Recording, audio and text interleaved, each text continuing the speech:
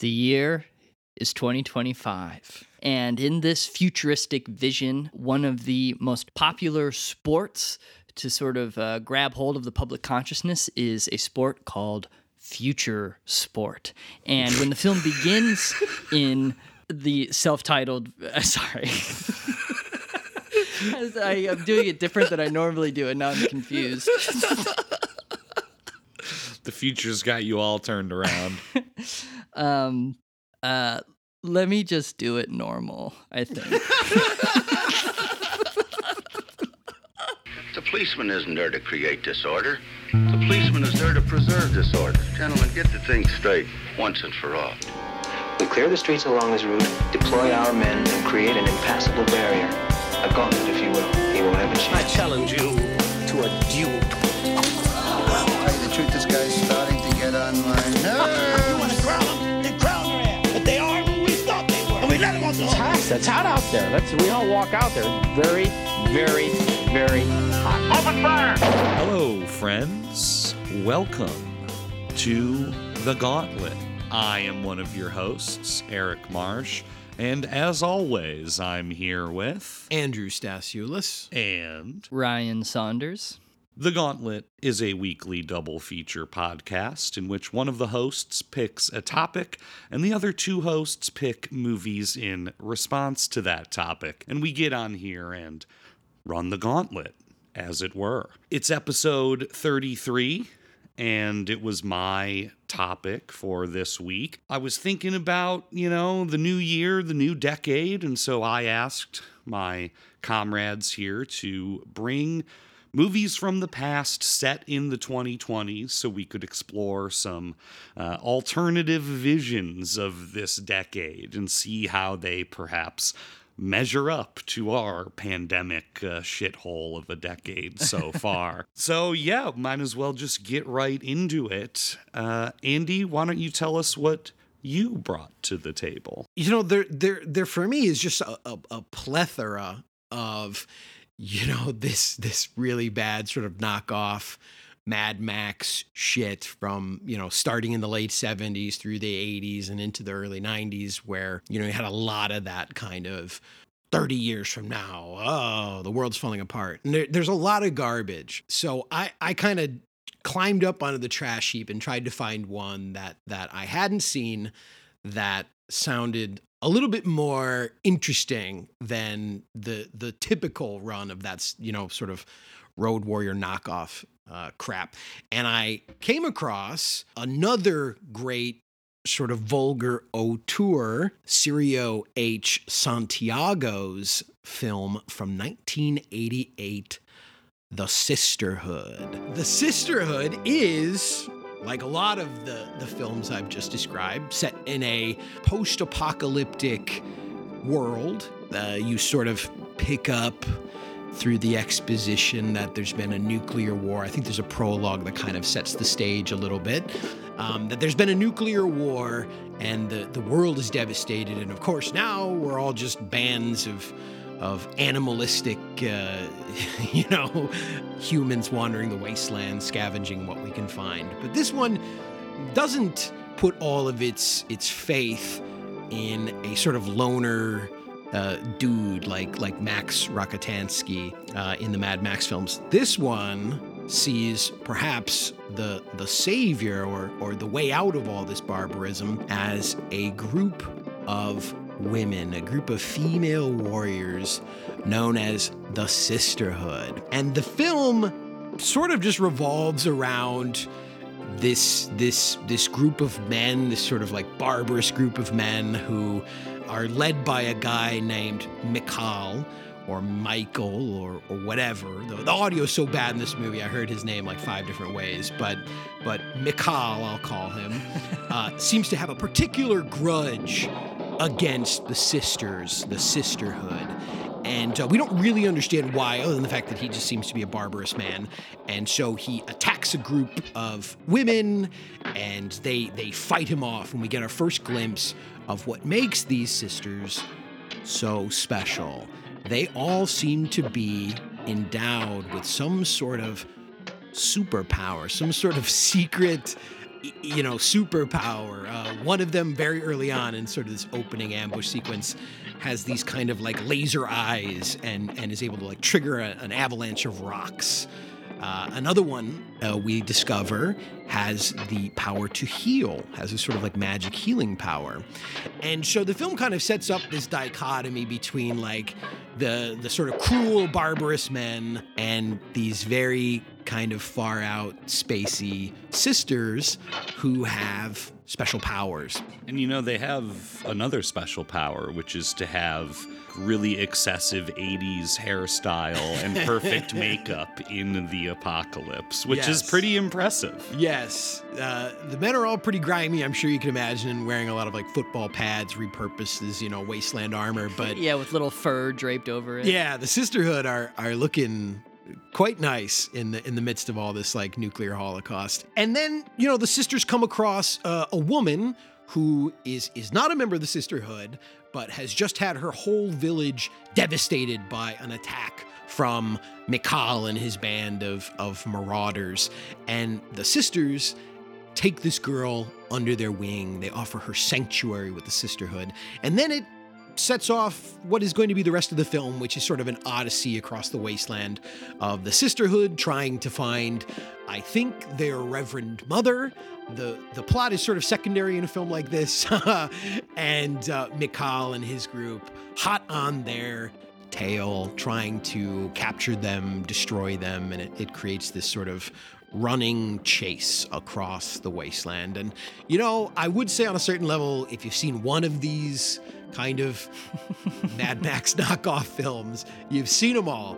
But this one, as I think we will pick apart more, it has a couple charms that I think kind of set it apart. So that's the Sisterhood. All right. Ryan, what about you? So as I was combing through films that were set in the 2020s, it was funny seeing how it's something that's become more of a contemporary fascination. There were less films pre-2000 that engaged directly with the 2020s. There were some really notable ones, but there was only a handful. But as I was combing through, I came across a made-for-TV film from 1998 by someone who has one of my favorite filmographies, both as a cinematographer and a director, and that is Ernest Dickerson, and this film is Futuresport. Ernest Dickerson is known primarily for Juice, the film he directed, but he's also been a cinematographer for Spike Lee, shooting some of his most accomplished films, but also Ernest has a very expansive directorial career with Juice, but also with lots of genre films. He's done thrillers such as Surviving the Game. He's done horror films such as Tales from the Crypt, Demon Knight, and Bones. He's worked in comedy with Adam Sandler, and he's also has a very seasoned television career. Bosch, The Wire. God, he's directed episodes of fucking everything. Everything. Yeah. Dexter as well. Yeah, and Dexter as well. And yeah, he is just like a warm, lovely, charming man. We had a chance to see him speak one year at Cinepocalypse in Chicago, and that was like a treasured sort of, honorary moment for us getting to see him. But so Futuresport from 1998, I would say, is not necessarily top tier Ernest Dickerson. However, some of his warmth and his ability to move in and out of different genres is that strength can be felt throughout this film. And so this film is set in the year 2025.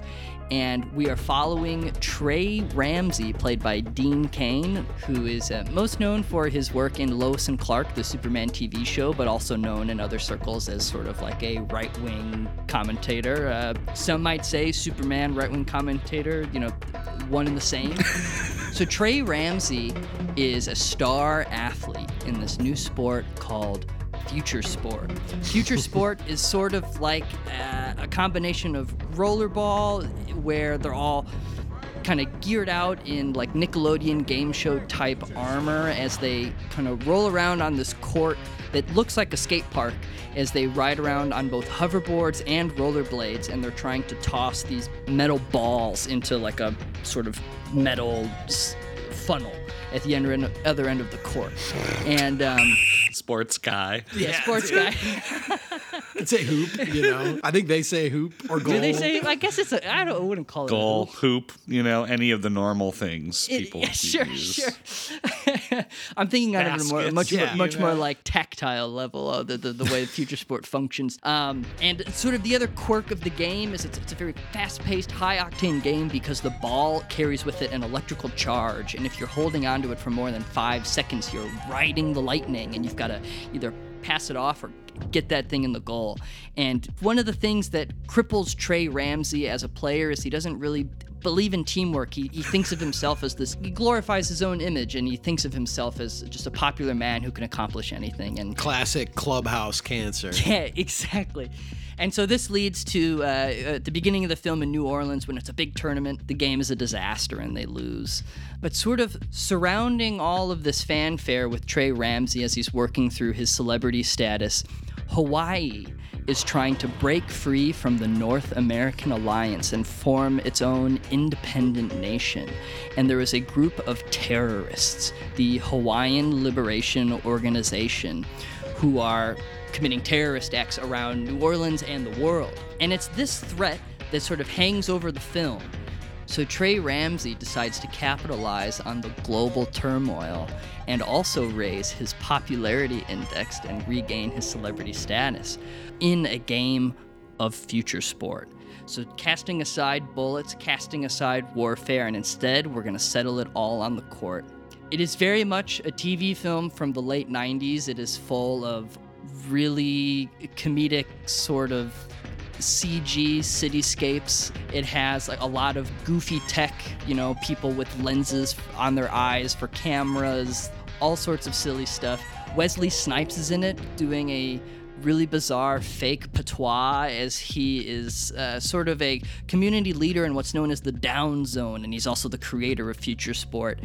He was on board as an executive producer, and it really does sort of feel like a favor for his buddy Ernest. Ernest doesn't have a lot of his regular collaborators on the film. I was taking a look at Surviving the Game, which came out a few years before, and in that he was working with Sam Pollard as an editor. He's working with Ruth Carter for costume design, and he had sort of created a collective of all these artists working together as they made their films, and it didn't seem like he was graced with that talent around him as he was working on Futuresport. But yes, it's a, who knows, maybe that will be where we are 4 years from now, I guess is how I'll cap this off. We may be using sports to settle some of these global disputes because it really does seem like nothing matters anymore, and our reality is a farce. So in that sense, maybe Futuresport is a predictive text and does capture something of the world we live in now.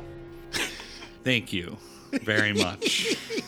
Yeah, so you can start by comparing them by saying very simply, both of these films are on Tubi.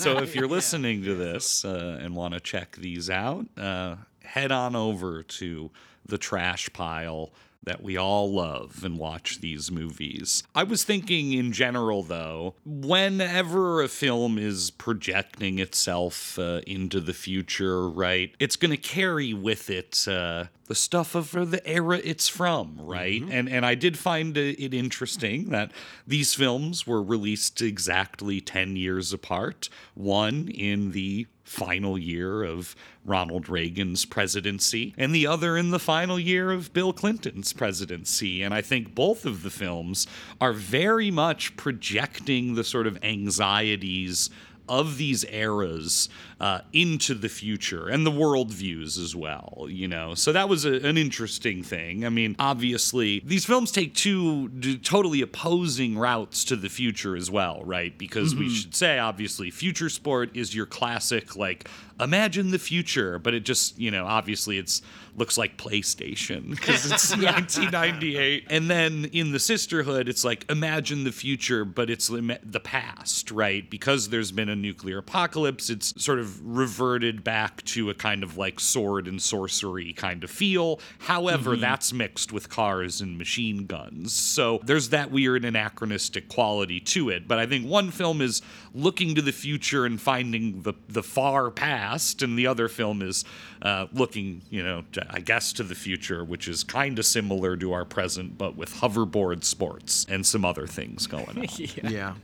Well, on that subject, like since you bring that up, like, I mean, it's very apparent that in the Sisterhood they see the death throes of the Cold War erupting into a hot war where for one reason or another we drop the big one and it wrecks everything. Yeah. And it's still like a Cold War film where the sense of fatalism is apparent, but Futuresport's an end of history film, right? Yes. It's 1998. The Cold War is long over, so it has a different kind of outlook on, well, shit, now what?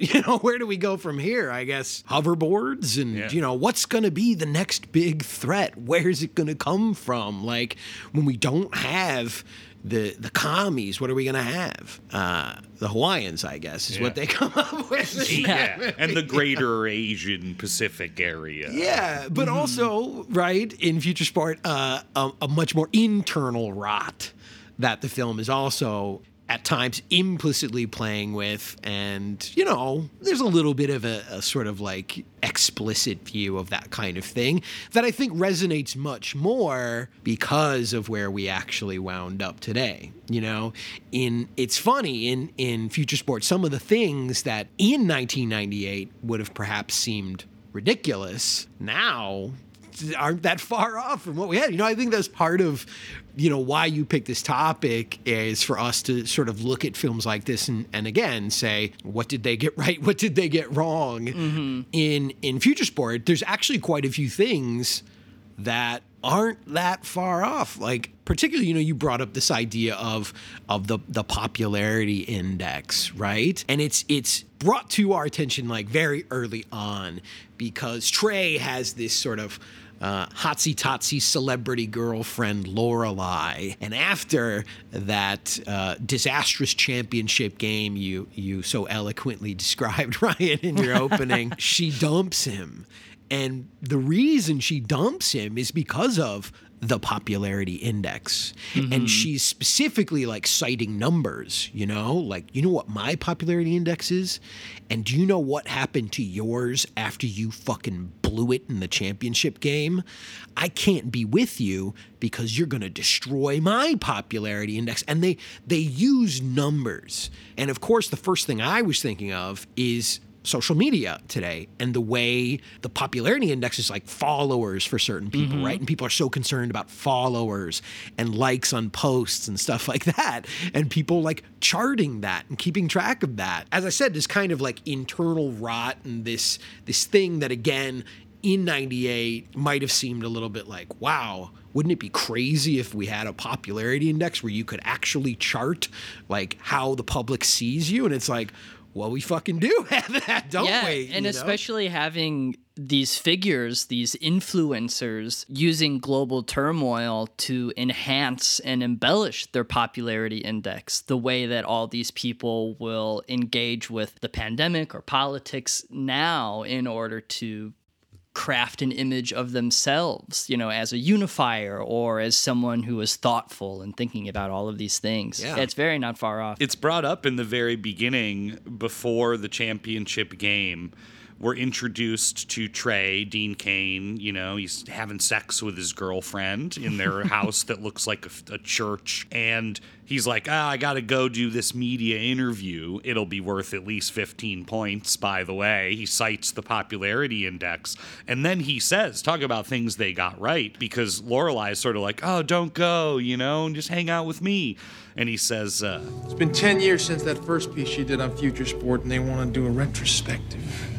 Nostalgia sells, That's what he says, right? So we're already in, it's 1998. Obviously, people then are aware of the sort of postmodern regurgitation turn of our media. And God, it's just obviously gotten worse, So 100% bullseye on the future's obsession with nostalgia, which was also the present's obsession with nostalgia. Yeah, absolutely. And then just like it also gets a couple pieces of tech correct, too. I mean, Trey has a smart home. He has a home that he can just speak to and have things accomplished. There are people that have what look like Apple Watches. Yeah, they FaceTime like with their Apple Watches in this film. Yeah, it's always funny seeing alternate visions of like video conferencing or FaceTiming in general, and how if the connection's bad, it turns into like analog static as opposed to just the image freezing and like the audio cutting out. And it's funny how it couldn't imagine like this, obviously like a digital way of communication where the buffering would look very different than it would as if you had like an analog monitor kind of glitching out. Yeah, they still like treat it like it's fucking broadcast or whatever. Yeah, exactly. Do you think that the guys that had the lens camera on their face, do you think they could take that off, or do you think like by taking that profession they were bound to being like a camera head for the rest of their lives? Personally, I chose to interpret it as the film taking place in the world of Bertrand Tavernier's Death Watch, where Harvey Keitel gets the camera installed as his eye. Yeah, I was trying to wonder about this guy. I was like, is that a cyborg? Because the guy was like very, like he wasn't like emoting in any way and was very stiff and stuff like that. So yeah, I wondered about that as well. I think there were just so many like little fucking threads that got planted by somebody at some point, either in the script or in the production design, that never really got pulled, never really got sort of like tugged on, Like, I also like the idea that instead of like writing an autograph on something, you just the sports cards, like baseball cards, he just like would put his thumb on a little scanner that then acknowledged that like it was verified that he had touched it, as if like the idea of a signature is not that you can see text and like the actual touch of another human being like writing on whatever object you have, but it's just more verification that this human being with this popularity index like touched what I have, and I can verify it with my device. There is a lot of surveillance shots and sort of TV shots, and in a sense too, because there is a robot spider that spies on people at a certain point. It's kind of like a drone, essentially. That thing. It's a little more lethal. Well, I guess drones are lethal too, but there is some stuff we have now that they're deploying in a future sense here. Not that it's too hard to envision some of this stuff. But. Yes, and well, another thing that you could argue it was kind of ahead of the game on too. No pun intended. Was the sort of reason for Futuresport's ascendancy as the world's sort of sport, right? Which is that it is sort of briefly explained to us that Trey was not always a future sporter, but at one time was a basketball player with the NBA. Rookie of the year. And apparently the NBA completely collapsed in 2015 over a point fixing scandal, right? And so they just basically are like, after that, more or less it's implied everyone lost faith in the sport or people got arrested, and that just killed the NBA once people lost faith in it because of the point fixing scandal. And it might also have been implied that Trey had something to do with it as well, right? That he was a party to those kinds of scandals. Futuresport viewers didn't have to wait until 2015 to get a massive NBA scandal. I mean, that was the mid-2000s when the Tim Donaghy story broke and those guys went to jail. I mean, that happened, But of course, Friedkin predicted it in Blue Chips as well, Yeah, absolutely. But yeah, so the NBA falls apart, and then it's sort of like there's this cultural malaise, because now where do we put all of our attention and our desire for some sort of vicarious escape through winning and losing and that sort of thing? And it is then also sort of in the exposition given to us that Wesley Snipes' character, OBK Fix, an interesting name considering too that they were talking about, point fixing scandals in the NBA. But anyway, OBK Fix builds this sport in the ghettos of post-industrial kind of depressed cities of America. And you see like footage of him sort of at like skate parks, kind of like working it out and as this now like postmodern Naismith trying to come up with Futuresport. And there's actually some kind of cool like lo-fi video footage in this like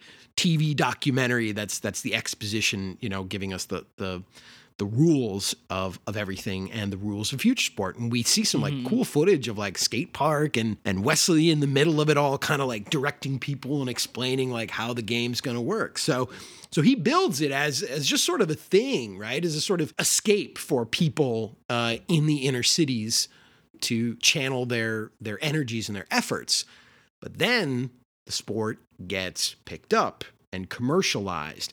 And so there's this tension there with him as the creator of the sport and how it's become so commodified and it's become so wrapped up in things like popularity indexes and people like Trey, right? These sort of TV hotshots. So he sort of looks at the game as like, there's a pure way to play it. There's a right way to play it. And the way that they're playing it on the TV, it's all bullshit to him. You know, he doesn't think that that's what the sport's about. It shouldn't be about that to him. Well, because it's also about that him using Futuresport to solve gang disputes. So he's essentially like an interrupter. And he creates this sport, and then the sport becomes a useful social tool to, okay, yeah, like two gangs want to war over a park. Well, instead of shooting each other, settle it on the court, Futuresport, you know? So it is in that spirit that, like, you know, Dean Cain, Trey, the Hollow Man, is trying to sort of like, regain some sense of moral character by taking his popularity and the popularity of Futuresport and then, yes, applying it to a global conflict, which, you know, to me also recalls Peter Watkins' The Gladiators, right? I love that as well. Where, you know, you got to settle it on TV, the War of Nations, you know, turn it into a TV show, folks. The peace games. Yeah, exactly. I wish there was a full game in the Down Zone. I think this film was missing, definitely needed at least one more full Futuresport event. I think it could have done with two more, to be honest. I thought they were going down that path when he, you know, when he goes down, you know, to the Down Zone. I was like, all right, this is it, right? He should play with the local kids and like get his groove back, but refine the instead purity. the Hawaiian Liberation Organization tries to blow him up, you know. Pretty quickly the Hawaiians really take over this movie. You know? Those fucking villainous Hawaiians just asserting themselves, because you're right. I mean, like, it's bookended basically by two games. The film opens where we get to see like this championship game played, and we get a good sense of how the game works. And of course, it's also establishing certain hooks that are gonna come back when we can get back on the Futuresport court later. But it is like an interminable like time before we get back to the Futuresport arena. Yeah. Like, the movie then becomes like a sort of like weird sci-fi geopolitical thriller. Exactly. Yeah. Right. And a weird romance as well. Anytime the film was slipping into its romantic mode, I was just so desperate to get back out on the court and to get another like jolt of electricity from the Futuresport ball. I mean, I have to imagine on a certain level that these are two films that are very obviously limited by their budgets in terms of the kind of spectacle they're able to unleash, and especially like sci-fi, you know, big action kind of spectacle. And establishing a sport is a cost prohibitive sport to try to create in a film, you know, like hoverboards. Like, man, that's fucking... It's tough to pull that off. You know, you need a really good special effects team and all this stuff. And so I think on a certain level, there might have been even just a very practical kind of like, all right, we've only got enough for like two of these for our special effects budget. Yeah, it felt to me like MVP2, Most Vertical Primate, the sense that they're hiding the sport, you know, for budgetary and practical reasons. Yes. Because even the intro to it in the championship game, it's very fast cut. In the climactic game, you do see a lot more, and there's some longer shots, and you get to spend a little more time with the sport. But they're in their close shots, you know, they're not letting you see this full game be played because this full game cannot be played. Right. Yeah. Whenever there's a wide shot of them like getting air on the hoverboard or going for a shot, shot. They are blurred beyond belief to the point where I thought like something was wrong with the copy I was looking at. I'm so mad that you beat me to the MVP 2 punch, because when we were watching it, one of the first things Molly said was, you know who'd be good at Futuresport? Jack. Jack would be a good Futuresport player. I thought the exact same thing, you know. Right? I was going to bring it up as well. I mean, I guess we're here. We might as well just now hash it out. But yeah, where the hell is Jack? Jack would have owned out We've there. seen what he can do in a bowl, you know? Oh, absolutely. On a skateboard? Yeah, put him on a hoverboard now. Yeah. Oh, he'd be so good. And you know that he'd be able to get that ball into the goal like effortlessly. Yes. You know, maybe that'll be the first film produced by the Gauntlet, is when we make MVP 4 Futuresport, and it becomes like a sort of hybrid collection of everything we've discussed on the show. Yeah, the great grandson of Jack, you know, is going to usher in world peace through Futuresport. I could see Dean Cain getting really upset at the introduction of a chimpanzee into the mix on his Futuresport team. Oh, yeah. But also think about what Jack's popularity index would be. I mean, that would be through the fucking roof. It would be insane. Yeah. Just shut down the internet or whatever, the broadcast internet that they're all using. Speaking of, you know, I think my favorite popularity index reference in the film was when someone says, yeah, the UN, they're not going to do anything. They don't even have a PI rating. Yeah. Which is another thing they got right. Yeah, totally. You know? The UN fucking sucks. So fucking funny, man. Well, okay, I want to break down on some of this like geopolitical stuff because it's funny to me. Yeah, but buckle also, up, folks. Yeah, buckle up, because it's like, again, this is a late 90s movie. This was on ABC. This was on ABC? This is a Disney film. Yes. Disney ABC 98. That's after the merger. There's fucking nudity in it. Yeah, there's tits in it. But so yeah, the copy we saw on Tubi is the uncensored copy of Futuresport. With the boobs, yeah. Because it came up and it was like rated R when I even saw the rating. And I was like, damn, rated R. I was like, what channel was this shit on, you know? And there are a couple like spicy moments. But that being aside, sorry, didn't mean to derail. Get into the real spicy stuff, the geopolitical conflict. So, right, I mean, this film was on ABC, so it's the late 90s, and it's got the sort of, you know, the generic sort of neoliberal hallmarks, and we'll talk about that, especially with his, you know, solution to the global crisis. So, in general, right, the film does have a very, like, global feel to it, right? It's got a very multiracial and multinational cast, and in fact, the game of Futuresport is a global sport, because in the championship, it's the LA Rush versus the Berlin Griffins. And fun fact about the Berlin Griffins, of course, is their best player and Trey's arch nemesis is Blake Becker, who went to Notre Dame and was a Futuresport star. And that's a funny detail that I think says a lot about Blake's character, this sort of Notre Dame guy. Yeah, he's real prissy. He also is so hilarious to me because they're like, the German Blake Becker or whatever.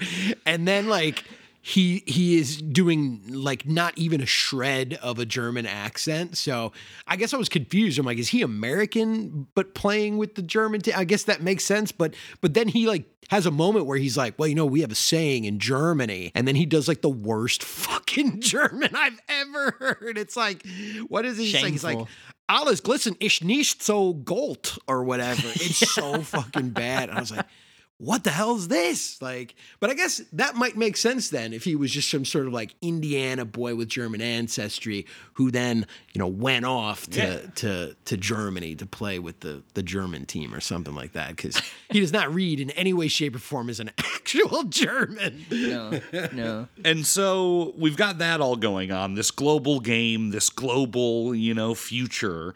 And meanwhile, you know, there is a simmering war, separatist war of independence going on in Hawaii. And in the absence, of course, of the Soviet Union, we now have the Pan-Pacific Commonwealth as this big other that is, in the context of the film, like nefarious. Yeah. For no discernible reason that is discussed. I mean, there are some things that muddy the waters later on, but it's a very confusing situation to look at this film and go like, they just dismiss the cause of the Hawaiian Liberation Organization on not ideological grounds. They're just like, oh yeah, they're just like idiots. And you're like, what is going on in this movie and these people's like attitudes towards it? I mean, it makes sense in a certain regard because Trey, extremely shallow, hollow man, celebrity sports guy. He doesn't know or care about politics at all. Yeah. But again, it is this very bizarre, inversion of the Cold War, where it's like, yes, and now the inevitable conflict with Asia, and that's what's going on, or whatever. Yeah. It's beyond, obviously, perhaps the scope of what this film was actually trying to accomplish. But yes, it doesn't really make much sense at all. The parties of the Pan-Pacific Commonwealth and their truck with the North American Alliance.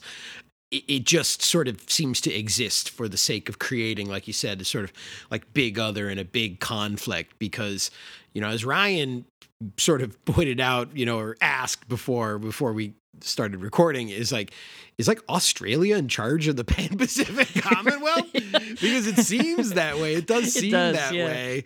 When they finally have this big Pan-Pacific Commonwealth meeting, and there's just an Australian guy that's like, I'm in charge here. And it's like, why did Australia suddenly decide fuck the US and all that stuff? But yeah, it's not very clear. And also conspicuously absent from any real mention in the Pan-Pacific Commonwealth is China, who you would assume would be, leading it wouldn't be Australia leading the fucking Pan-Pacific Commonwealth, it'd be China. It did really seem like this thread of the film was the most concrete evidence that Ernest didn't really get a chance to inject any of what he might have wanted to do in it, and that it was primarily a workman production, just something he was hired to produce and get done. Because, some of his films very explicitly tackle certain social issues, but otherwise a lot of them just sort of sneakily get that stuff in there. He has a very multicultural and progressive worldview that just comes naturally through a lot of his genre work. So I was really surprised when the film started and we were presented with these terrorists who were planning all these bombings and they were at arms, that there really was no gray area. They were simply just this villainous organization that we were supposed to sort of scoff at and think of as nothing but heinous. But my first impression while watching was oh yeah, sure, of course, Hawaii wants to be liberated.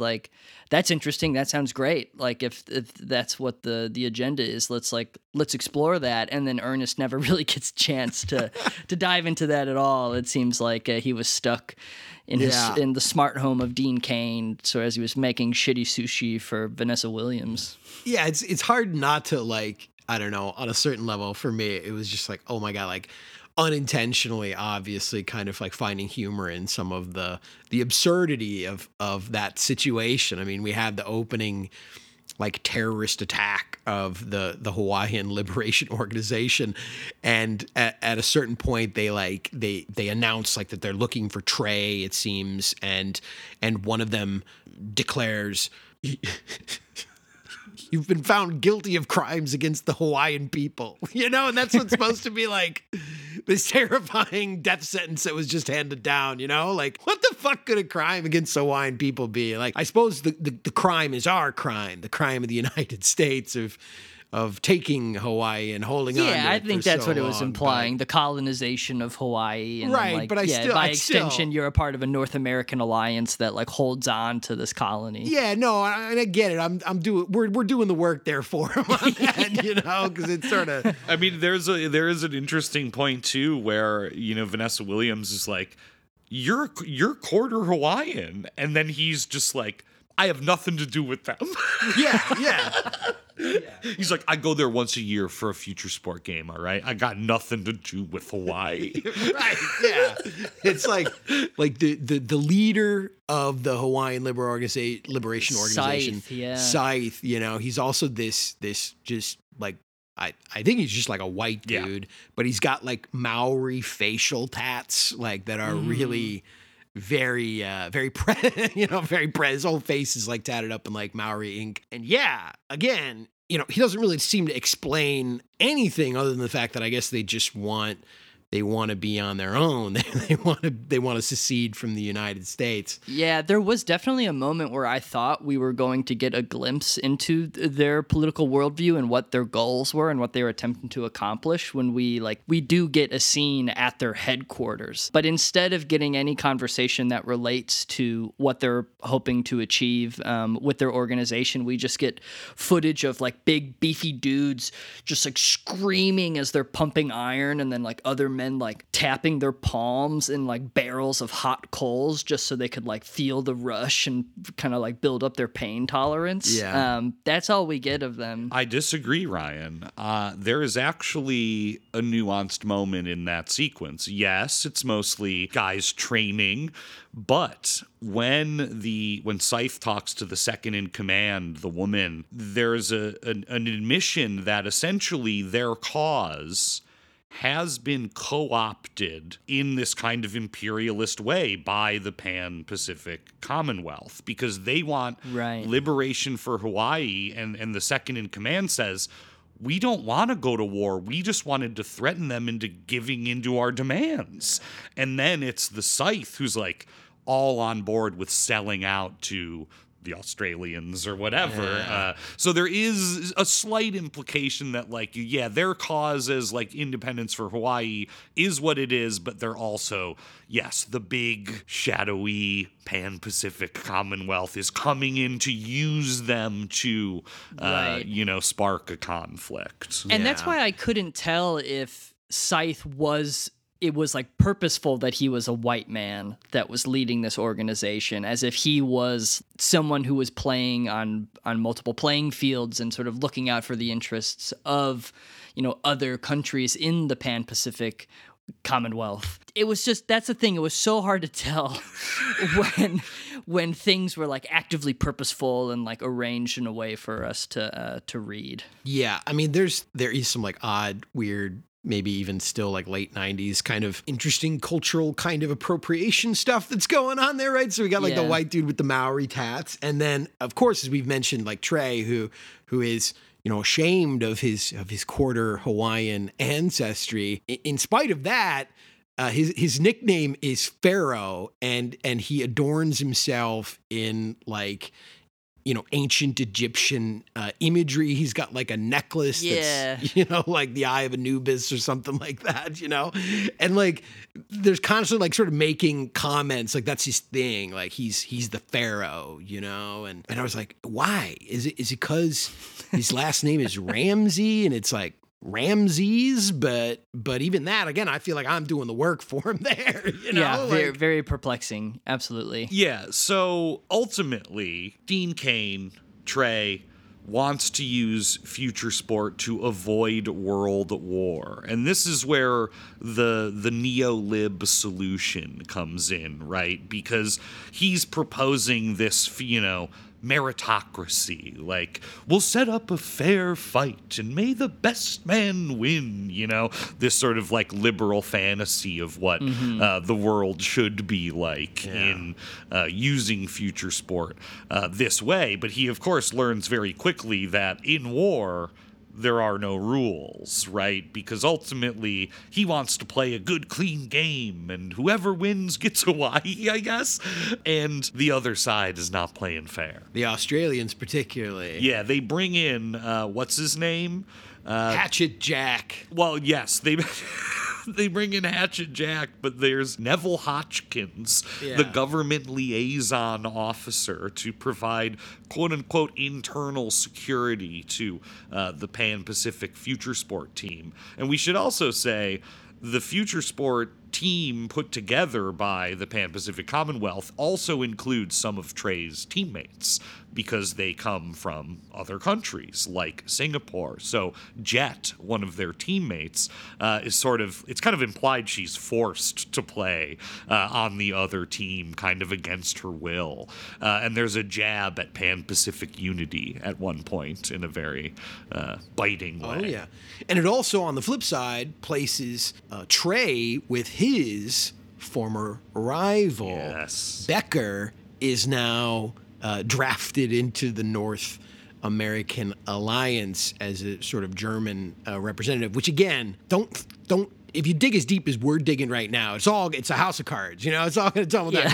It's called the North American Alliance, but Germany's a part of the North American Alliance, and maybe just he is. Yeah, I guess maybe he is. He's an American citizen who plays Futuresport in Germany. Yeah, I guess. Sure. Yeah, he's. But I was like, well, why isn't it the North Atlantic Alliance? Now that would make a lot more sense, right? But yeah, there was definitely some blank spaces in terms of the way the geopolitical map was arranged for this film, because Russia was included in the Pan-Pacific Alliance because their whole like big headquarters meeting was like on the Sino-Russian border, because it was like a Arctic like wasteland of sorts. It actually felt like the lair of a James Bond villain. Now you're pressing. Come on. It did though. Fair enough. Low-hanging fruit. Well, if we're going to blame anyone for the world-building inconsistencies, we can put that on Robert Wolfe, who was best known for his work on Deep Space Nine and Star Trek The Next Generation, as well as co-writer Steve DeJarnot, who, of course, famously directed Miracle Mile, a classic 80s film that features nuclear apocalypse. But yeah, this thing is obviously a mess, and because it's an ABC TV movie, they're not gonna and don't portray any of the political conflict in any nuanced or even interesting way, other than some like generic utilitarianism arguments from Scythe, like yeah, we kill one guy, like 'cause if we avoid war, that's good. That's as deep as this movie gets. But I should say, the guy that the HLO, or the Helos as they're called in the film, the guy they do kill is the coach of the Futuresport team that Dean Cain is on, and he is played by Bill Smitrovich from Crime Story and Miami Vice. So he's in here, a nice comforting presence for me. I was really, I did a little digging on the cast, and I found some just very interesting stuff. I don't know if you guys did either, but Jet is played by Valerie Chow, who is the stewardess in Chungking Express. Oh. And check this out. There's a guy on their team named Willard, and he has there's a brief gag where he's mentioned and cut to, and otherwise he's kind of hovering in the background. And he's also the guy who quits the team after Coach gets murdered. They're like, "Where's Willard?" He's like, "He left. Anyone else want to leave?" Willard is played by Brad Lorre, who played Michael Myers in Halloween Resurrection. Wow. Gauntlet callback. Oh, my goodness. Unmasked, dude. That's why I didn't recognize him. That's right. Yeah, it's true. But I feel like I noticed something in the way he walked. Stop it.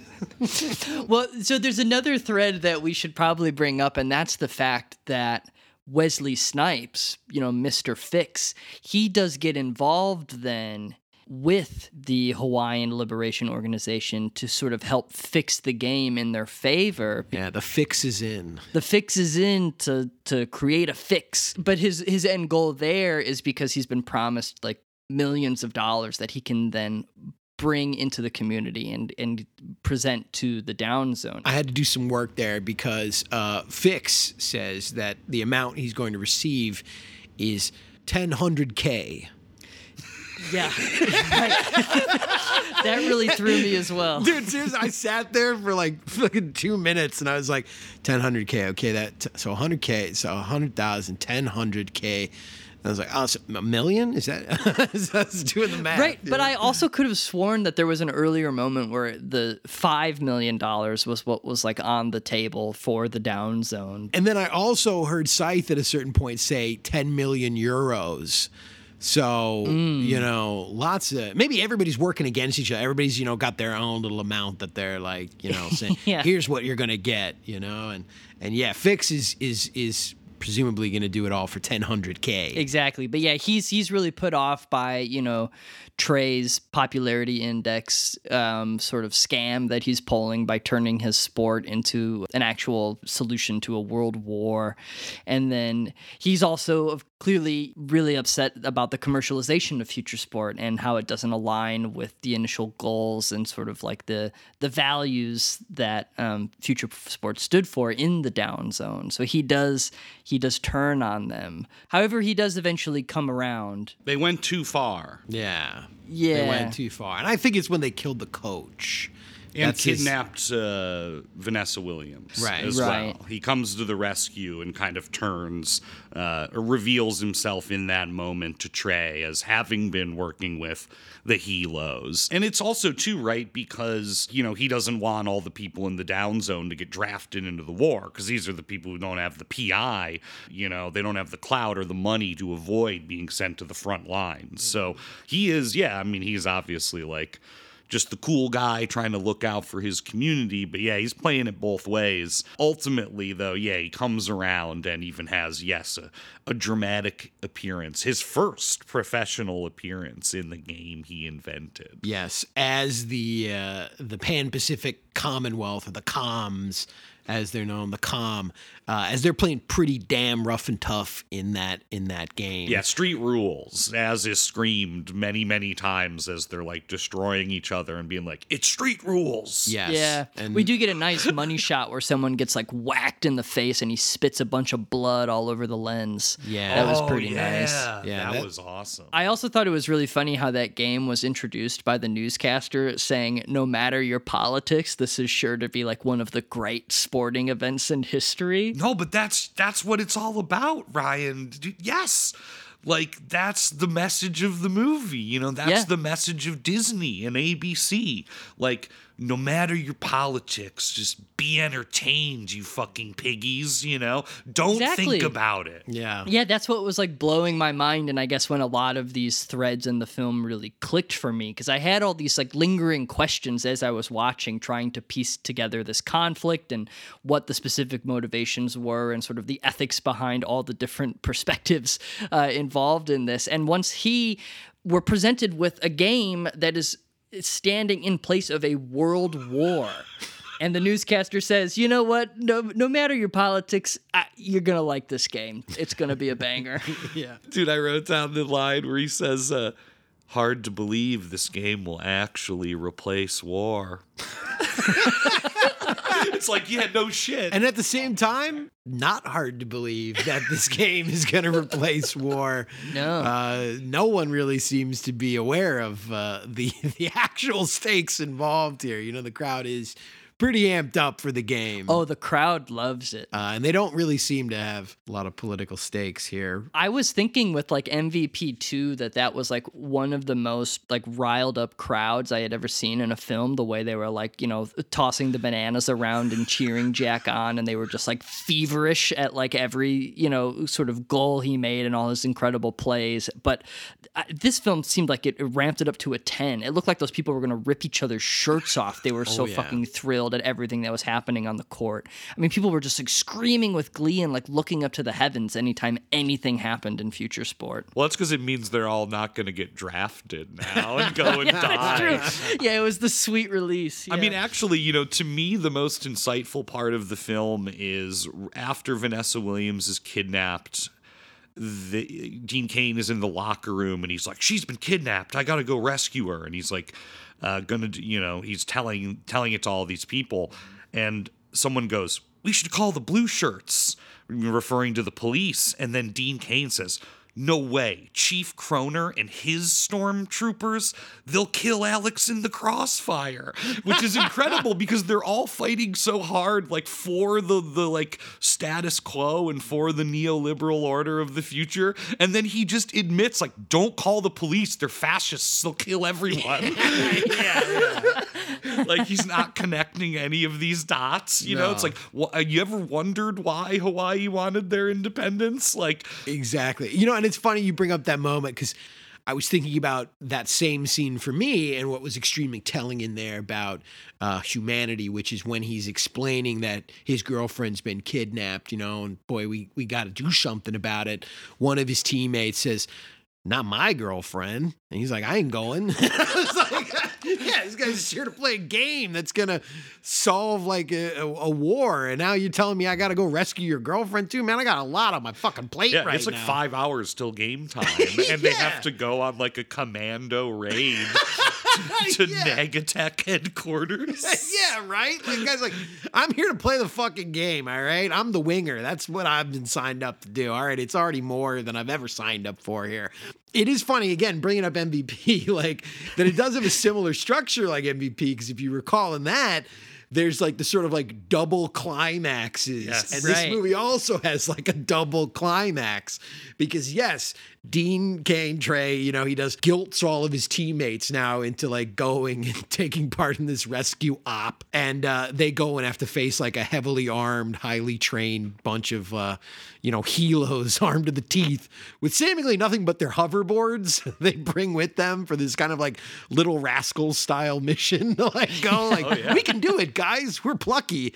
And so, yes, there's this huge action sequences we've described where, yes, Fix comes back and is sort of one of them even points out the cavalry come to the rescue to help them out. Like in those old flat screen movies, the implication being that all movies in 2025 are no longer two-dimensional. Yeah. Yes. Yeah. Yeah. Was it 3D or was it like virtual reality? I wasn't sure exactly what that was implying, but I guess not totally off of the beat. No more flat screens. So we get like the double climax because there's this big, sort of epic rescue op. But again, the funny part being too that like these are all the people that are about to play this tremendously geopolitically important and crucial game, and hours before the ball drops or whatever, they're gonna go and get fucked up fighting a bunch of commandos. Yeah, they like limp onto the court. Yeah, they're really worn out. Yeah, one of them gets shot in the arm, and it's like, fuck, one of their star players or whatever gets shot in the arm. Like, holy shit, imagine having to explain that to the TV sponsors. Like, the game can't go on. The North American Lions team got killed before the game. I mean, there is a moment on the broadcast when they're like, "We checked the locker room. The team is not in there." Can you imagine, dude? The ABC executives like losing their minds, Yeah, thinking instead that they might have to shift their coverage into World War as opposed to just the game that they had set up. Yeah. Things are really taking a turn here. Yeah. But it is a double climax and they do win. The final game completes Dean Cain's moral arc as he designs the offense to run through Becker and not himself, suggesting very wisely that everyone thinks I'm going to take every shot. So why don't I pass the ball for once? Yeah, and specifically he says, I'm going to try to break the assist record. Yeah, he's still got a hot dog for his popularity index. He's such a fucking piece of shit. Yeah. Yeah, I got to say, Dean Cain has to be, next to Durkee, the most like unlikable protagonist that we've ever had on the Gauntlet. God, dude, he wears a backwards Kangol in multiple scenes. Yeah, he does. But I'm telling you, dude, that's why when you texted me, Ryan, it was like, boy, I can't wait to like hear everyone's take on the political situation in this film. I was like, man, free Hawaii, bro. Like, I wanted them to win. I wanted them to kill his ass in that fucking like rescue op. I was really rooting for the helos on that one. Absolutely. It almost felt like the scene when Dean Cain made sushi for Vanessa Williams, that it felt like a purposeful affront against the like Pan-Pacific Commission, because they were like making sushi, but then this is like a trigger for me almost seeing it on screen, watching them like take bites of the sushi as opposed to eating the entire sushi piece in one bite, and everything was like spilling out of it. I was like, you fucking maniacs, like what on earth? Dude, I specifically wrote down eating sushi like a psycho. I was like, and also he calls them his spicy pharaoh rolls. So again, it's a very like, what the fuck, dude? How can you insult the Japanese and the Egyptians in the same moment? Like, yeah, he did it. It's that 1998 vibe, And in those final moments, we've been talking about all of the predictive things that this film has gotten correct, and some things maybe it was a little off by, but only time will tell in terms of the final prediction of the film. And that's when one of the staffers for the Futuresport team, Anarchy, walks over with her little headset to Trey to congratulate him on the win, and she says, President Clinton's on the line. Tell Chelsea I'll call right back. Okay. So only time will tell. 2025. Is Chelsea going to be the one leading us all? Yeah. So yeah, I mean, in all the meanwhile, there's a synthesizer score by Stuart Copeland from The Police playing as everything that we talked about happens. Yeah, I mean, I did find like the energetic Dickerson camera work to be there. I mean, I think it's very telling when we saw him talk at the Music Box. He gave us a little insight into his life, and he said basically, paraphrasing, like, I'm a nerd from the 70s. Like, I wanted to direct genre films. That's all I ever wanted to be as a kid, a film director, and do sci-fi and do horror and do all this different stuff. And so I just appreciate him as someone who takes it seriously, whatever the job is. And like, this film is lacking in so many fucking ways, and he makes it watchable. He really does. Like, it moves, it's fun, it's got a good mix of things going on, and however stupid or absurd they are, like, it's committed filmmaking and it's serious filmmaking. And I think, at the end of the day, Dickerson can hang his hat on that for sure. Mm-hmm. Yeah. Yeah, he's not guilty in this case. I don't think the deficiencies of this film lie in the hands of Ernest. I think he gave an earnest effort and did the best he could with what he had. Ernest goes to the future. Oh boy, that's a good, I think, cap on discussing Futuresport, because I think it speaks well to the director of the other film that we watched, The Sisterhood, who very similarly is a guy that spent his entire career working exclusively in that mode, and I think is a sort of very kindred spirit to Ernest Dickerson in that vibe. Cirio H. Santiago, I'm speaking of, the director of The Sisterhood, who had a very lucrative and very prolific career, and particularly like partnership with Roger Corman, the sort of legend of, I think, these types of projects that you're sort of describing, of taking a bunch of bullshit and a bunch of different weird sort of pieces and recycling things and throwing it all together and still like giving it your all and taking it seriously for what it is, even when the stated goal is a piece of like DTV genre schlock. Absolutely. And just really quick, one other thing these films have in common is that people go from having no apparent martial arts abilities to having a lot of martial arts abilities in a very short amount of time. And I that's like a good, low budget genre film thing. Just all of the sudden, everyone is doing martial arts. And you're like, what? Yeah.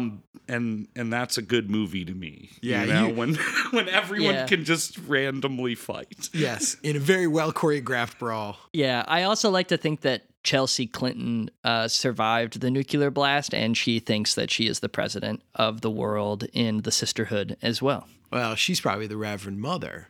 But we're burying the lead. Yeah. We're burying the lead here. The other big thing, of course, these films have in common is their synthesizer soundtracks. And to be honest, I think the soundtrack from The Sisterhood, I need to get a copy of that, because it's like some really good 80s analog synth stuff. Kind of sounds like a Sega Genesis soundtrack. Yeah. So I did appreciate...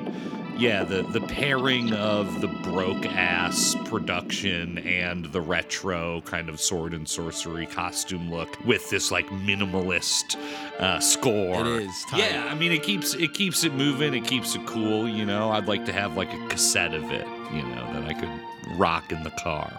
Yeah.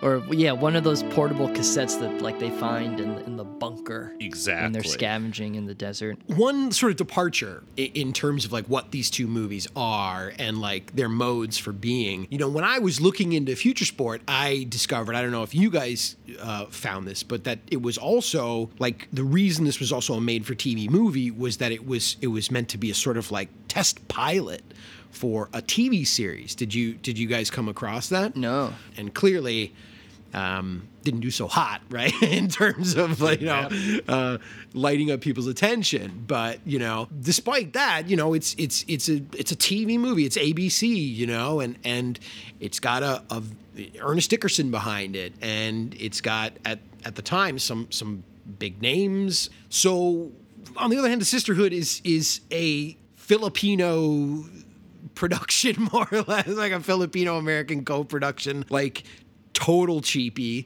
And it's from a dude who was a part of the Corman machine. And like Corman, they understood like, hey, keep it cheap. The cheaper, the better. Let's just recycle everything. We'll recycle props. We'll recycle ideas. In some cases, let's even just fucking recycle footage, Like, we'll take whatever we got and we'll just slap it all together and throw it out there. And if we make $50, we're already up, Like, Totally. we're already in the black, And so the ideas don't really matter, I mean, I've seen a whole bunch of the sort of like Mad Max knockoff. Yeah, Mad Max exploitation. Yeah, right? And all they were attempting to do was just sort of like cash in on the aesthetic more than anything. And just the basic framing story of nuclear war, now we're in an apocalypse. Let's just shoot the thing in a fucking quarry, Like, nuclear war ravaged everything. I mean, you don't see, like, wrecked cities, You don't see the carnage of what this did to, the civilized world. It's like an excuse to just go, like, shoot wherever, like an abandoned factory, a field, somewhere near the ocean, and maybe some old former fort or mission or something like that, there's like a Catholic essentially mission. Anywhere that just doesn't cost any money at all. And whatever the Army of the Philippines is willing to donate to the production in terms of Jeeps. Yes, 100%, But I think for me, part of why I settled on this, as I sort of mentioned in my preamble, is that, a lot of the idea of like the wasteland and these sort of Mad Max knockoffs is that it's centered around a Mad Max-like figure, this dude, this loner guy. And it's about, that sort of like idea of individuality and like, this is where the world is taking us. And the best thing that you can do is just watch out for yourself. And in spite of that, sometimes the heroes get wrapped up in, helping people, the townsfolk, whatever. But here we have that somewhat inverted. We don't have the film centered on a loner hero and particularly like a male protagonist. The idea here is that the hope of the wasteland is sisterhood, perhaps, right? That it's in women, and women who are, as it's explained to us in the prologue, seeking to spread peace and equality throughout this wreckage of the past. So, for me, I think that's kind of what makes the film stand out. Other than that, it's a very standard knockoff, Road Warrior. Funny enough, this ethos was something I noticed in the only other Cirio Santiago film I've seen, which is 1978's Vampire Hookers, starring John Carradine. And it's also has that quality where the woman vampires in the film are their prey are these like horrible sex pest military men who are kind of using their military work also as sort of like sex tourism in Asia. And we watched that film very recently, that was our like pumpkin carving film this year. But I found myself surprised by the way that the woman and their just what their goals were within who their prey was as these vampire hooker predators. Yeah, I enjoyed watching the film wrestle with its own hypocrisies, right? Because yes, it has that centered as the narrative. The sisterhood is the hope of the future, while also we get, yes, one obligatory quasi-sexual assault scene where we see boobs, and then later in the film where we get a handful of softcore-esque women chained up, exposed shots and scenes, which is obviously kind of at odds with the core kind of like not even message but just vibe of the movie, you know, like it's about the sisterhood, you know, the men are these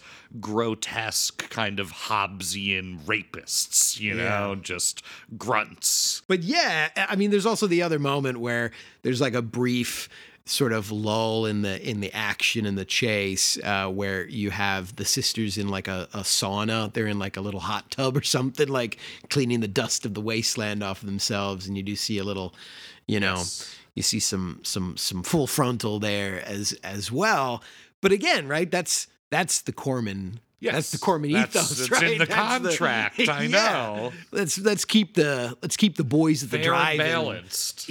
Yeah, let's keep them. It's another quality that this film has in common with Futuresport. Features like 2 topless jacuzzi scenes. Oh yeah. Well, I hope there's a topless jacuzzi in my future. Yes, yeah, and specifically at a wasteland bar called Dynamite Willie's. Yes, yeah. Well, especially once we get to meet Dynamite Willie. That's one of my favorite moments of the film is this bar scene where things get out of order and the owner of the bar, Dynamite Willie, is revealed to have that nickname because to restore order in his bar, he lights a stick of dynamite and starts screaming at everyone, and he's really hamming it up. Stop it! Stop that goddamn fighting! It's against the compact!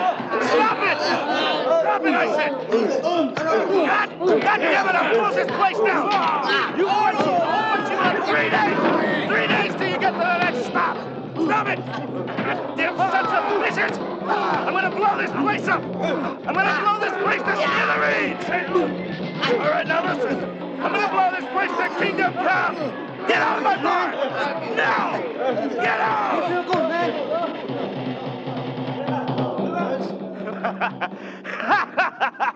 I might be crazy, but I'm not stupid!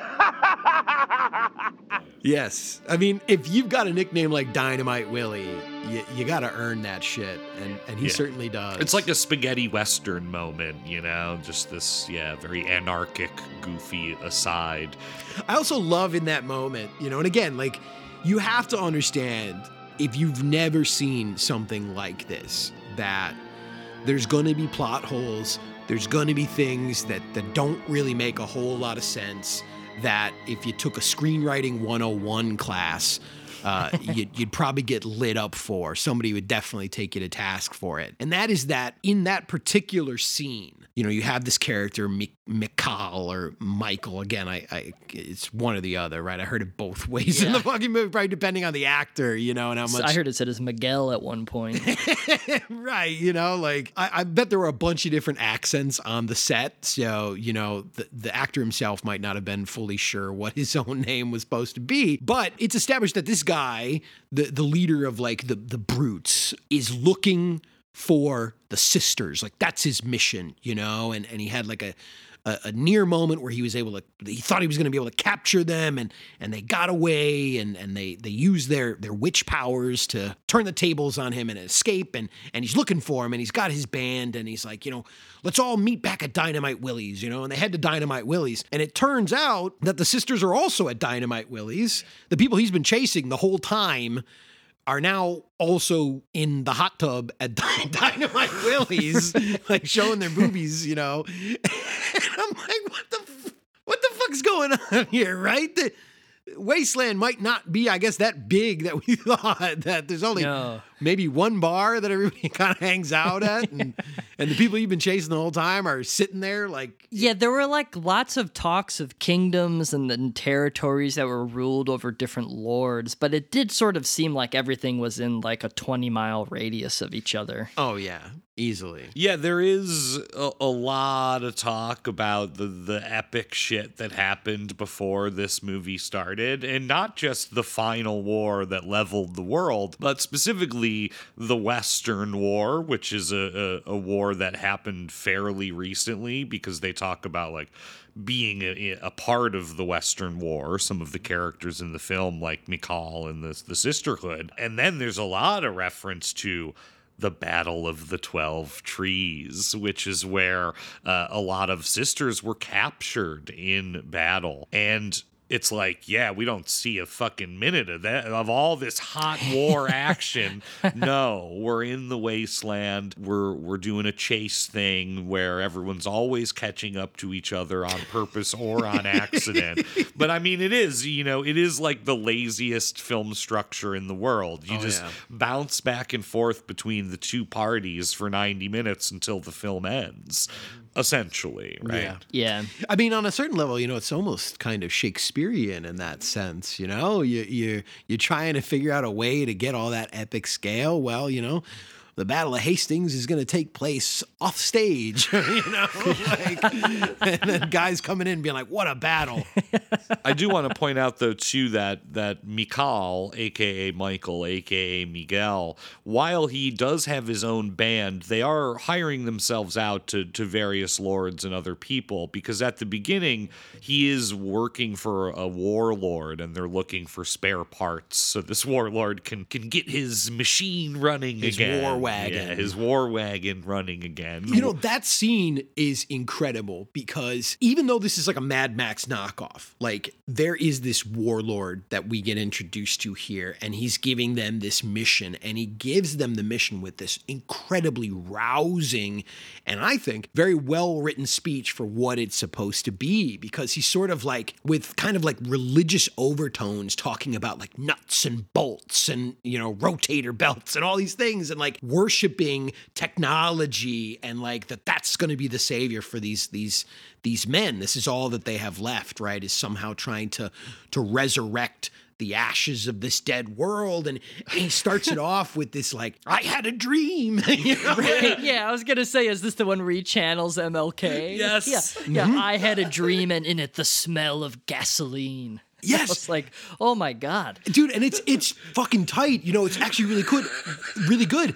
And the thing is, that kind of like language and terminology and like mixing like automotive phrases with like, religious kind of like iconography, we saw in Mad Max Fury Road, but that language wasn't used by George Miller in The Road Warrior or in Mad Max. But it's like, George Miller, Santiago influence, dude. I'm telling you, like George Miller, he's got to have like seen this and been like, man, actually, that fucking speech, that's how they got to talk, because they didn't talk like that in The Road Warrior, really. But anyway, he gives this rousing speech, and it's like fucking tight. Okay, this is the mission. These guys are gonna go out there looking for parts, and then that is immediately scrapped, and they do not ever pick up that thread again. Like, then it is just that warlord's gone. Bye, see ya. That actor did his one day on the fucking set. Give me a second here. I think it's because, right, they're sent out and they go on the raid where they raid Maria's town, and where we're introduced to her, and in that, Mikal kills Maria's younger brother, presumably her younger brother. And there's like a throwaway line after this raid where Mikal says, the warlord has us killing children. Mm-hmm. And then, yes, he's never seen or heard from again. Right, yeah, so it's just like this one, I guess, Mikal is throughout the film then given depth, right? He is, yes, he's a brute, but he isn't just a brute, Yeah. right? There is deeper motivation. That surprised me Yes. in this film was the amount of depth that McCall is given throughout. Like, he's a reflective villain. He was really put off by the fact that he stabbed a little boy in the belly and killed him. Yeah. And when there's moments of like threat of sexual assault, you know, he stops it. And throughout he's like a tortured villain, and that's like not the sort of thing you would. He had more depth than the Hawaiian Liberation Organization in Futuresport. Yes. Because he does also reveal like his past and that he had a sister and he loved his older sister when he was like a boy. But then when she turned 18, she was whisked away to join the Sisterhood. So there is this, you know, again, if you want to do some work for them, right? And certainly probably what that actor was like desperately holding on to. That guy's like a soap actor too, and you can tell just how handsome, soapy he looks. Oh yeah, you know? Yeah. And like he's given it his all, and he does have this sort of like monologue where he explains that, you know, he had a sister and she was taken away, and he hates the sisters for presumably like just taking away his sister, right? And so that's like his big bone to pick with them, but he does kind of respect them, you know, in his way. He doesn't just see them as like pieces of meat, right? Yeah, like he wants to destroy them because they stole his older sister or whatever. They broke up his family, and that's where it's like kind of personal for him. But the other guys are these sort of like two-dimensional stock, you know, like marauders just and grunts. raiders. Yeah. But I think you're right. I mean, like there is a lot more surprising kind of attempts at like characterizing him. But again, yeah, that's kind of all we really But yeah, get. I mean, I do think like the film does have the overall project of poking holes in the male fantasy element of these kinds of movies, and the deepening of Mikhail speaks to that and how he is contrasted with everyone. And specifically, you know, speaking of colorful side characters like Dynamite Willie, there's a very colorful side character at this caravan that Mikhail runs into, and I didn't catch his name, but he has one eye, or the actor is pretending to have one eye. And he's this very creepy guy who in the middle of like a dispute, you know, Mikhail's guys kind of get into it with the caravans, you know, just macho ego shit. Guys start fighting. Toxic masculinity. Yeah, just toxic bros are fighting in the post-apocalypse. And this guy who's leading this caravan just kind of like saunters out of the tent and is like, I'm busy. And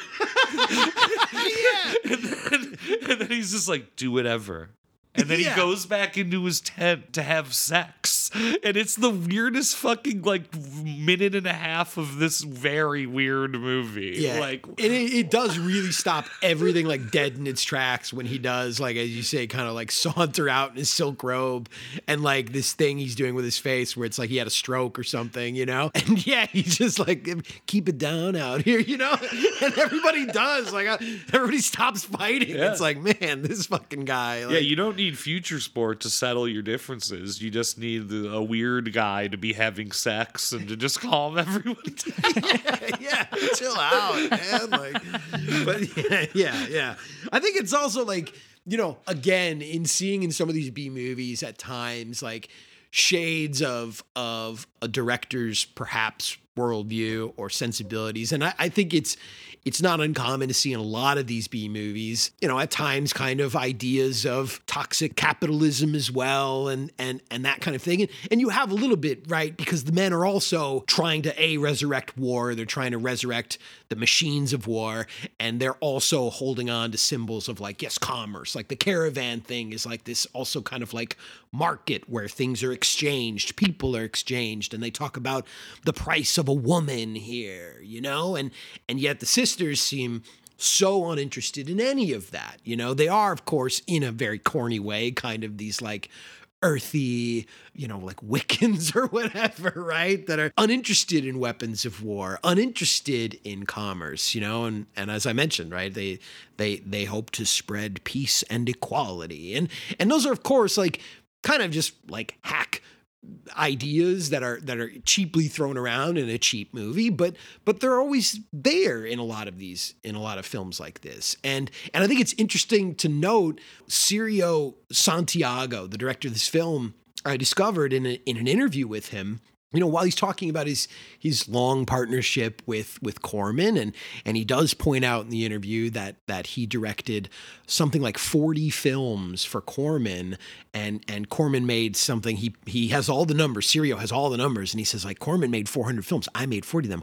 I made 10% of Corman's entire catalog myself, and he's very proud of that. But then later in the interview, it's almost like a throwaway thing where he mentions, well, the guy's like, you're so prolific, you made so many films, you were always working. And he's like, well, I took it upon me to be an ambassador for the Philippines and for the Filipino film community. Like I really took pride in that. But also, with my productions, I was supporting about 80 Filipino families. And so it's very important for me to make sure that they were always working in that work. This guy was like a surrogate, like, grandfather to like 80 families in the Philippines. And like, I do feel like, some of that is got to be within a guy like this idea of, egalitarianism and brotherhood, sisterhood, family, like keeping things together and making sure that everybody gets their fair share.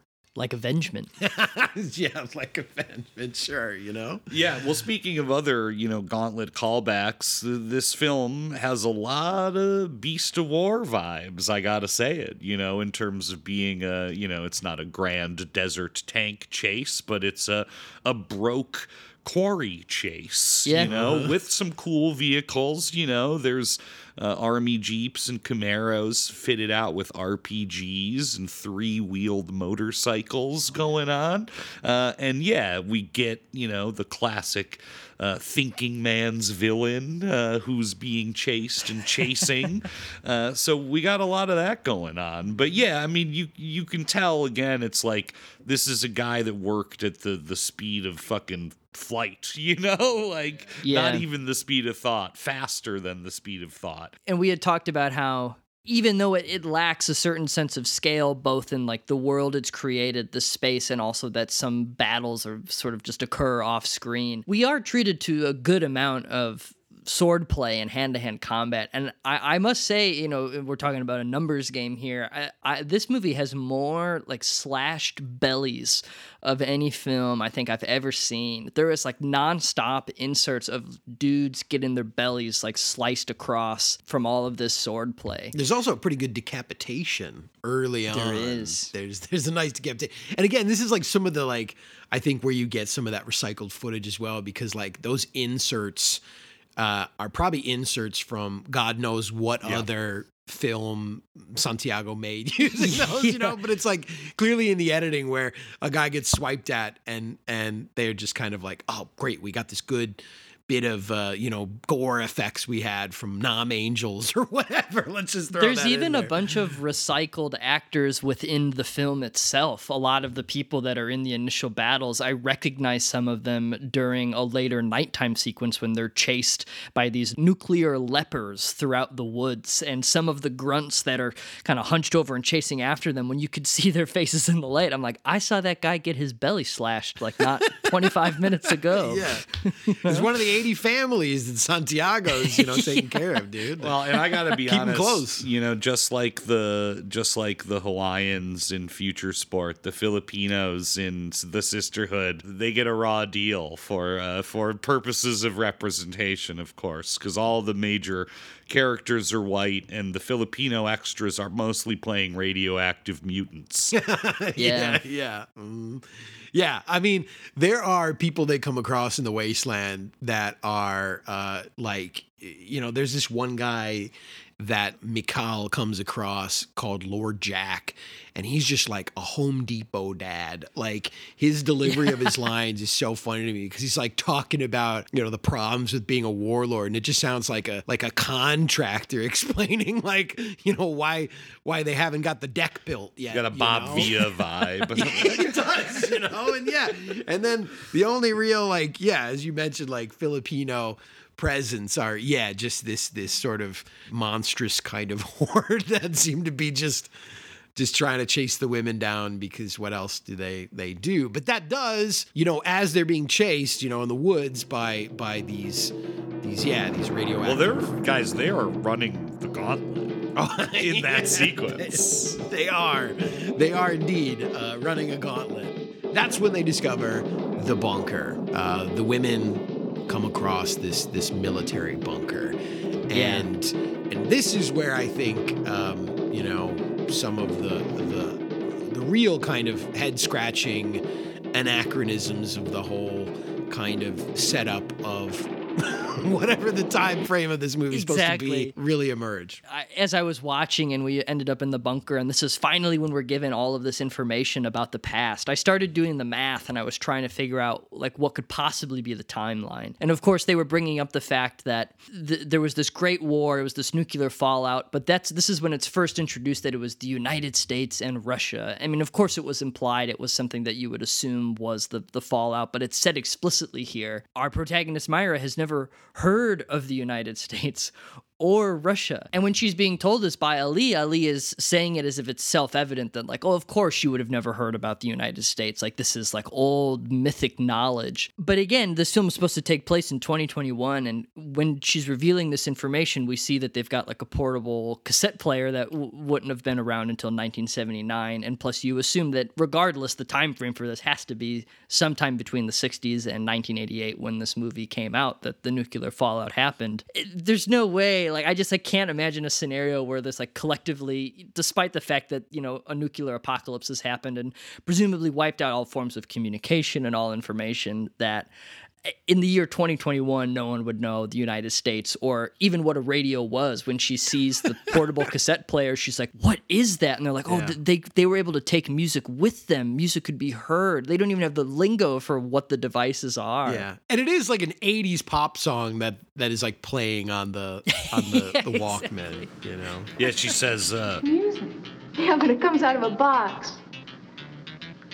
The old ones could make music without using instruments. That's what Reverend Mother always told us.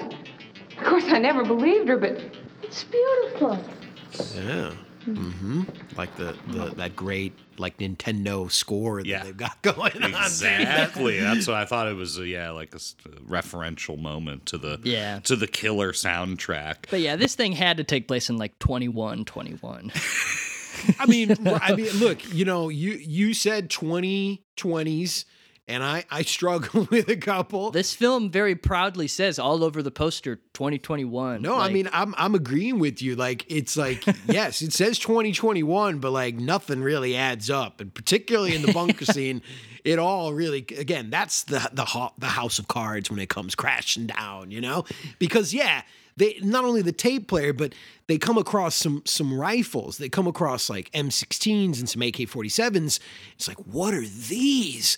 It's like, do you even know how to operate those? And it's like, no, maybe there's a manual around. That's what the girl says. So it's like, you know what a manual is, but you don't know what a fucking gun is? Or what the United States is. Right, and you got attacked by guys with RPGs on motorcycles. It's like, a gun is like... A gun is older than a fucking motorcycle in the history of humankind, you know? It's even more primitive if you think about it, right? Yeah, I definitely think it is totally plausible that when that script was written and when the film was produced, that if they had decided on 2021, then like, sure, I believe that that's what they thought they were doing, but just taking their own logic to court, I don't buy their vision of what their alternate 2021 is.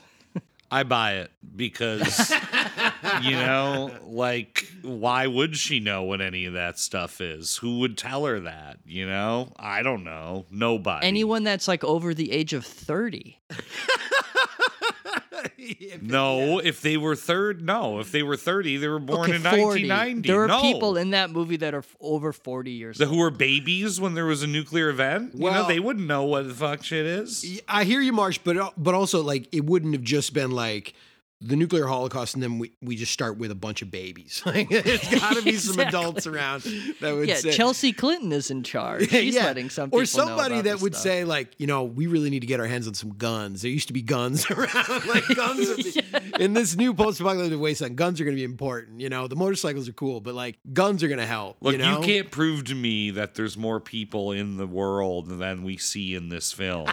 Look, if there's only like 500 people left, then But our main character Mariah is wearing like Levi's and like a nice little button-down shirt. I mean, some people are wearing like leather and fur, and she's there looking like an extra in a John Hughes movie. Well, did you see the IMDb trivia about that? Apparently, Santiago was a shareholder in Levi Philippines, and he got Levi's to invest in the film to throw a little extra juice on it by featuring the lead actress in a pair of Levi's, because everyone else is in costume and she's just wearing jeans. Dude, Santiago. I know.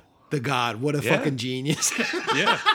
Yeah, I was shook. I was like, that rules. Yeah, like Levi's Philippines throwing down some cash for the Sisterhood. Dude, get it done. Very famously, Spike Lee got money from Nike for She's Gotta Have It, shot by Ernest. Did Ernest shoot that? He did. But really quickly, speaking of IMDb trivia, because I just went to pull that up after you mentioned it, you got to bring up the other insane bit of trivia that's here, that Lynn Holly Johnson, the actress that plays Maria, lopped off the index finger of stuntman Greg Rosero during one of the fight scenes with the prop sword. He went straight to the hospital, and she reportedly felt devastated for the rest of the picture. Oh, my God. Maybe that's the haunted, vacant look that she's wearing throughout the movie. Yeah.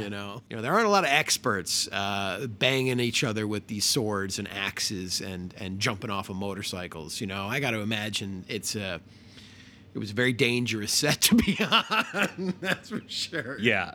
And so once the sisters find this weapons cache of M16s, they also find their own war wagon, and somehow it's just completely functional and fully loaded, and they learn how to use it very quickly, and they set out to rescue Vera, who's been kidnapped by Mikhail along the way, and then shit starts popping off, and it just occurred to me now that the third act of this film essentially is, like Futuresport, a commando raid. Oh, yeah. The men, the toxic bros, find themselves in some sort of, again, long abandoned former Catholic mission in the Philippines. That's this pleasure city, Yes. as we're introduced to Lord Barrick. Kalkara. Yes, Kalkara, the great pleasure city of the wasteland. But there don't seem to be many pleasures on hand. It's None visible.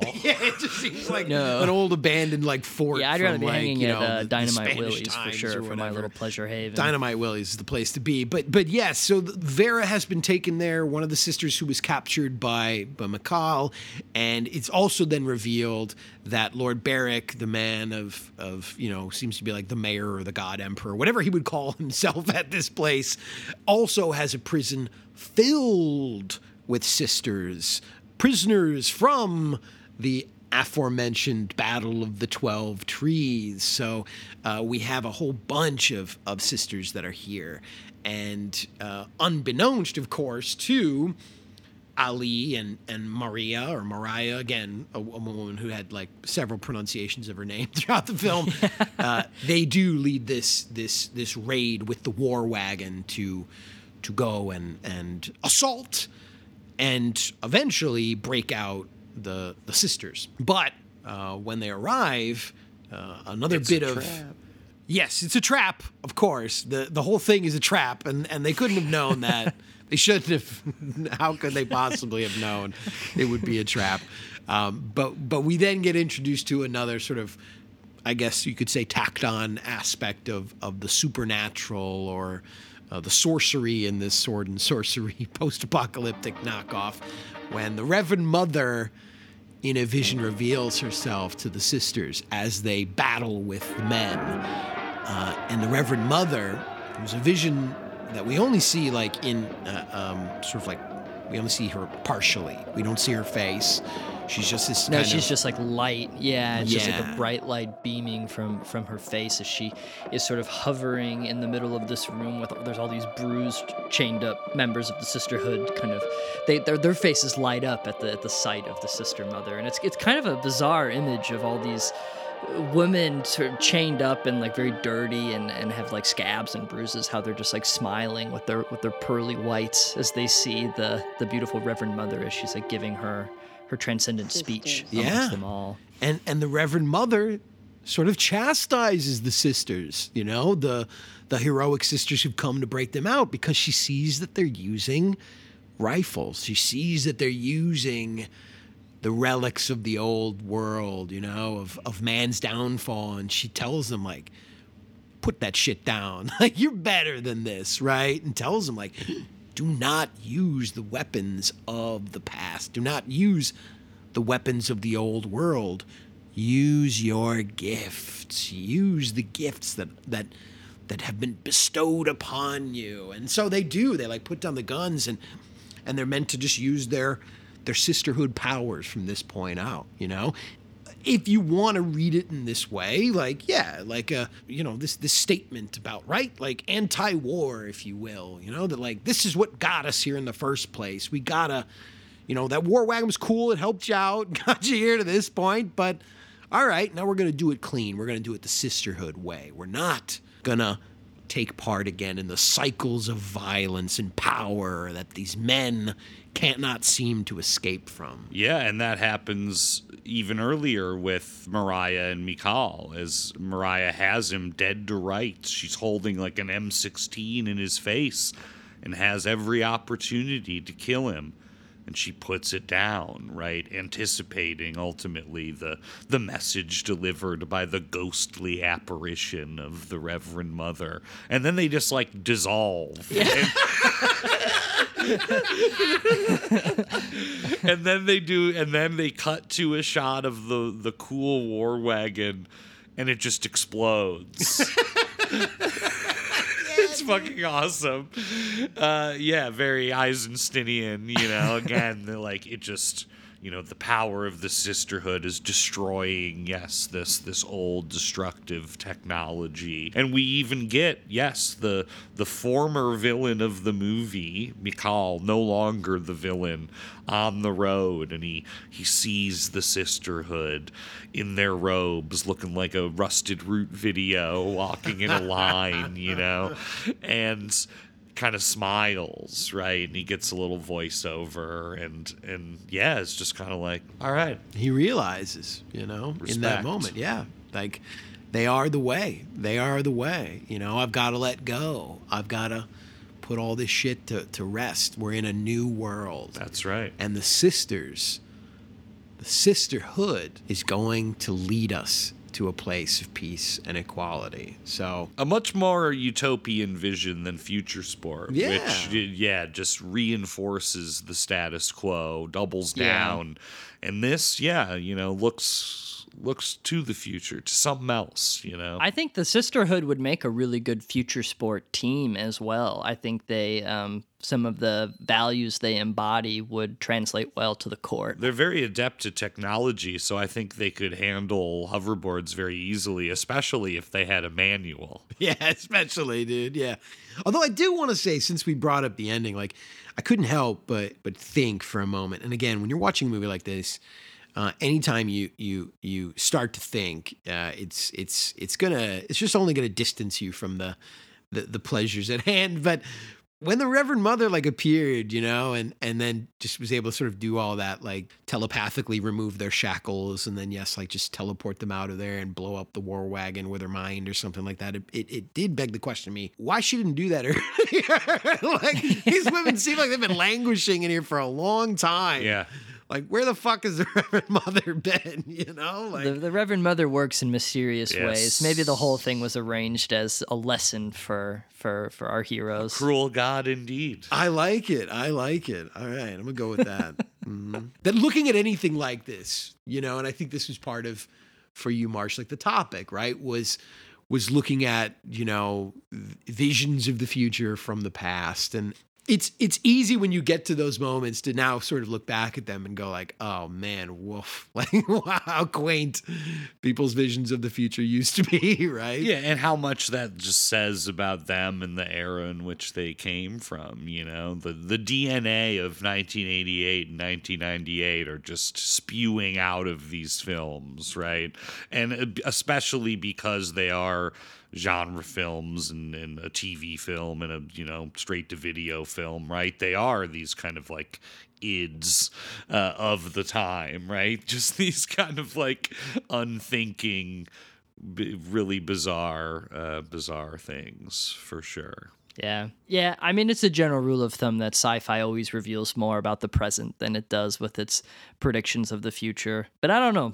Futuresport, it does seem to have had some ideas about where we are today that I think it actually surprisingly got right. But Marsh, so do you have any visions of the 2020s that speak to you?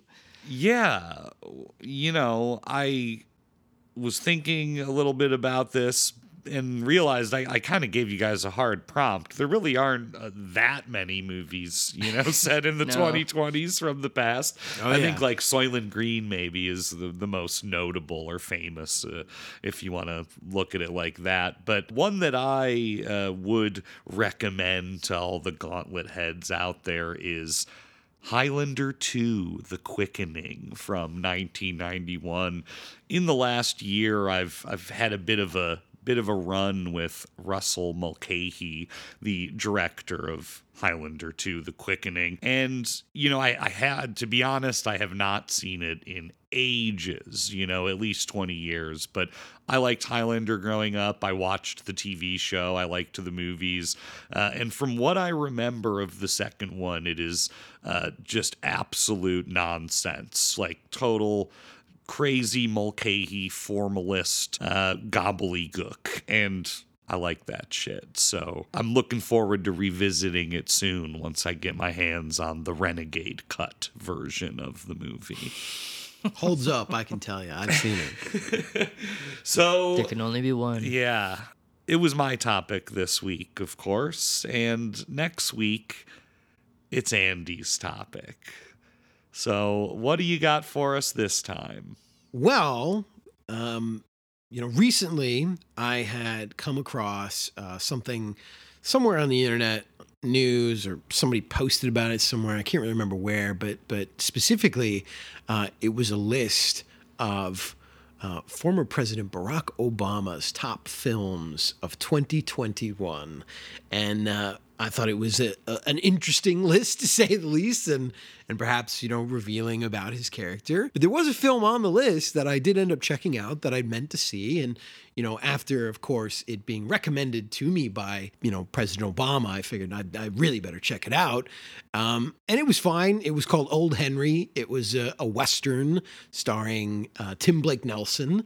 And I kind of liked it, It was a Western. It was sort of a throwback. And, before you think I'm going to go with some sort of Western theme here, I'm actually going to go to the more meta level here of what I'm getting at. And this was a topic we've all kind of talked about in the past. And I think when we were even initially planning the podcast and had come up with a bunch of proposed topics for things that we could do, now is as good a time as any to introduce presidential cinema, right? So you can go see Barack Obama's top films of 2021, but I'd like you boys to bring me a film recommended by one of our former chief executives. So bring me President's Picks.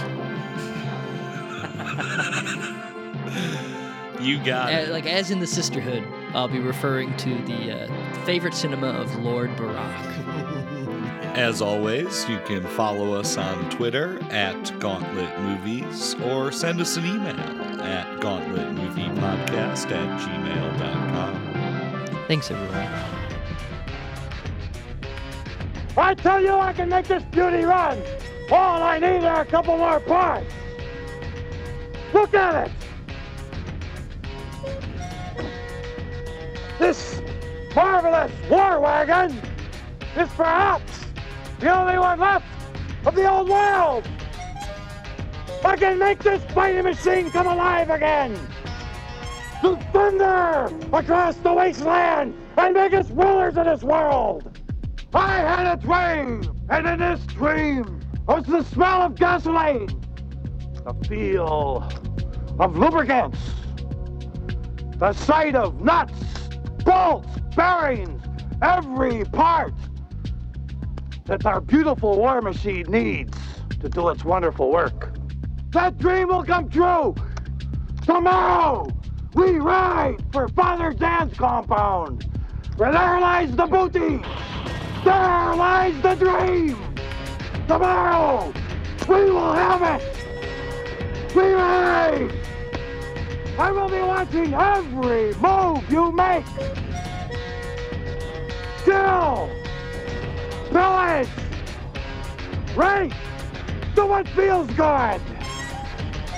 But whatever you do, do not come back without those parts I need.